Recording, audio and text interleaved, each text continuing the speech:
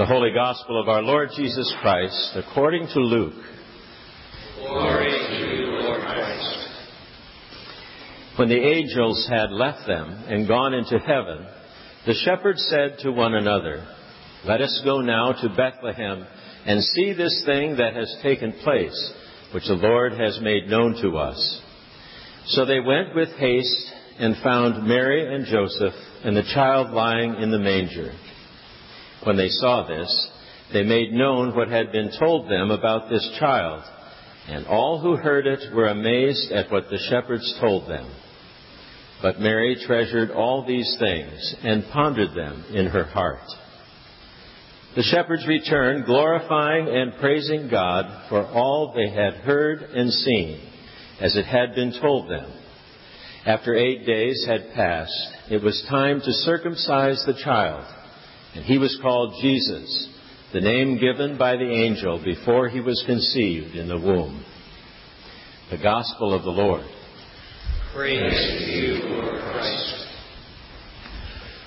O Lord, may your word only be spoken, and may your word only be heard. In the name of Jesus Christ, the living word. Amen. I wonder how many of us have recently given any thought to the names that each of us bears, and whether or not we have felt that name to be a blessing. I know I've been long self-conscious about my surname, Clement. When my mother remarried when I was about 6, I found myself the only one living in a household of 5 with the last name of Clement. And there, of course, were the questions that elementary school age children are not too bashful to ask. Why is your last name different than your mom's? And then there was the aspect of this name that meant I had to spell it out constantly. That's with a K, not a C, and that's K-L-I, not an E, M-E-N-T, no N, no S on the end, like Clemens, not like Samuel Langhorne Clemens. And it's pronounced Clement, not Clement, not Clement. I'm sure that my father's forebears in Prague didn't have to make such regular clarifications on the pronunciation of his name. I think it's sort of like Smith there, so I'm told. It's a bit different now. The name I have, my last name, is one that I've chosen. The behemoth name I have now is one I chose. When Jamie and I were married, we thought, we ought to do something with our names. If we're going to be a new creation, if in marriage we become a new creation in some way, which we believe, well, then our names ought to reflect that somehow. So we combined our names in the way that you see it printed out in your bulletin, each of us having the same compound name. Now, we sort of joked about this, and we consoled ourselves by noting that British aristocracy have been known to hyphenate, so it's very regal in that regard. Even the Spanish aristocracy, I'm told, sometimes hyphenate. But it still has its complications. I still have to spell it out for people often. I have to sound it out sometimes. It takes a long time to write. My signature has become more and more illegible as time has gone on. And there's also the problem of children. If our children decide to marry, they're just going to have to figure it out. Just like we did. So names, and indeed blessings, can be complicated. And they can be powerful. I think they're far-reaching, our names are, and the blessings that we may feel or not feel that go along with them. They're life-giving often. They give hope. They hold promise, I think, lots of promise, as well as responsibility. And in Scripture we see this right from the beginning.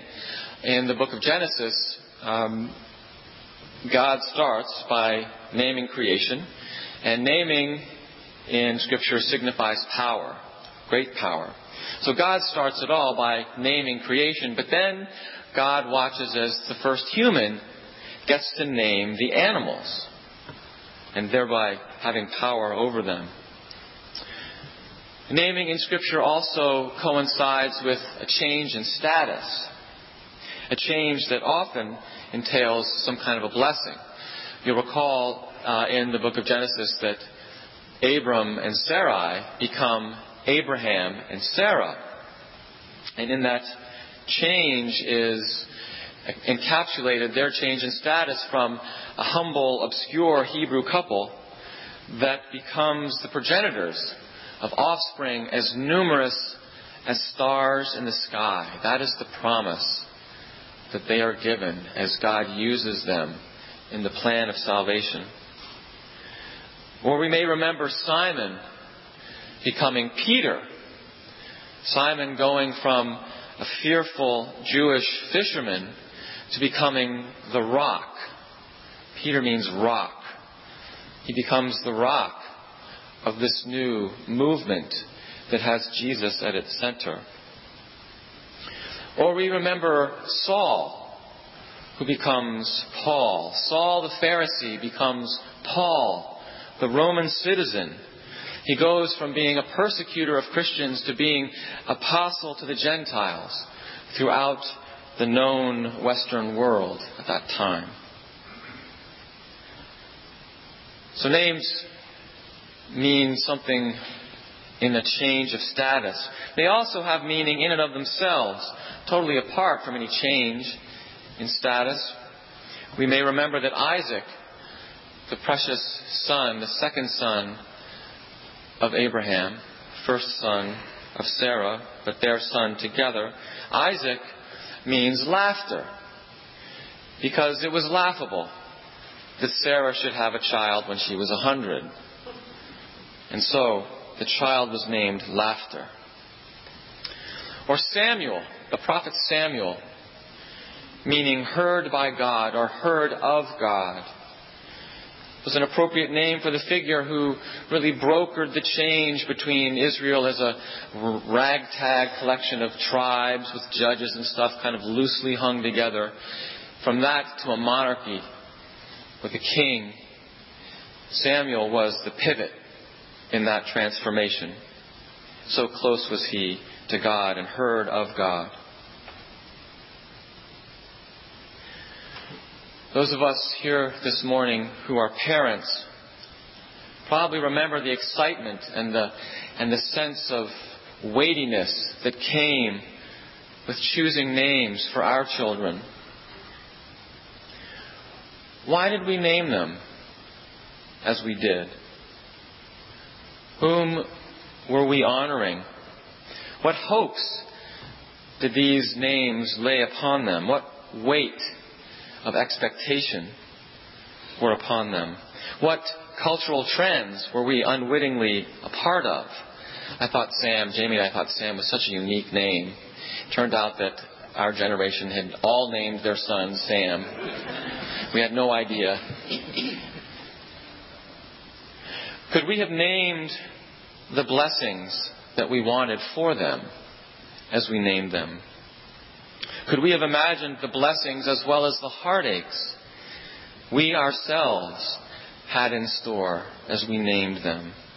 Could we have imagined the blessing they would be to all whom they would encounter, to all whom they will still encounter, the contributions they have made and will make to the world that we've brought them into? And what hopes and dreams did our parents have for us? We may not all be parents, but we are all children. What hopes and dreams did our parents have for us when we were named? Do we still carry those? Have we fulfilled them? Or done even better? Do we feel maybe we haven't lived up to them? I wonder how Mary and Joseph felt as they awaited the arrival of their child and then prepared for the naming rituals, which we hear briefly about this morning in the Gospel. I wonder how they felt, knowing, as it seems, they had some inkling knowing that they were part of something much, much larger than they could possibly imagine.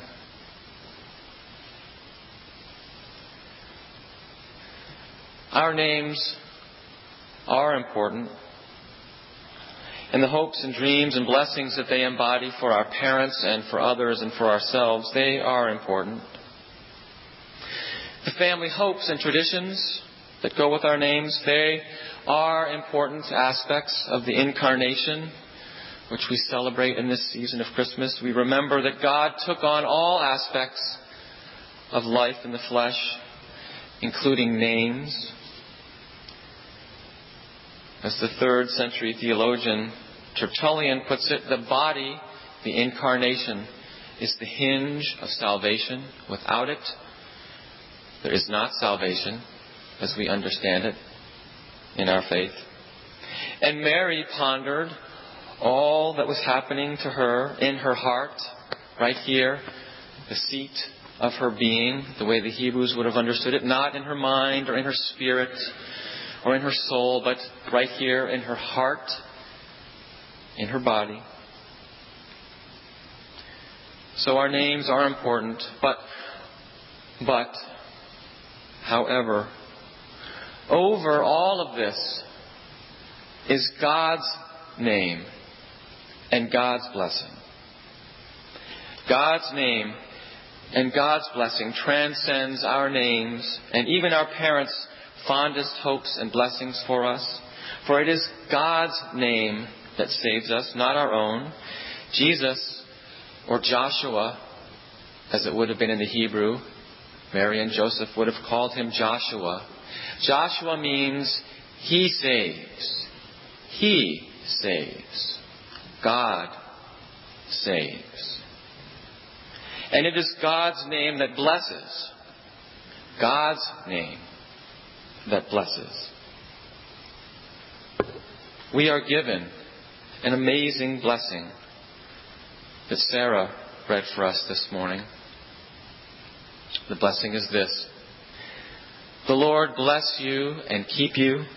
The Lord make His face to shine upon you and be gracious to you. The Lord lift up His countenance upon you and give you peace.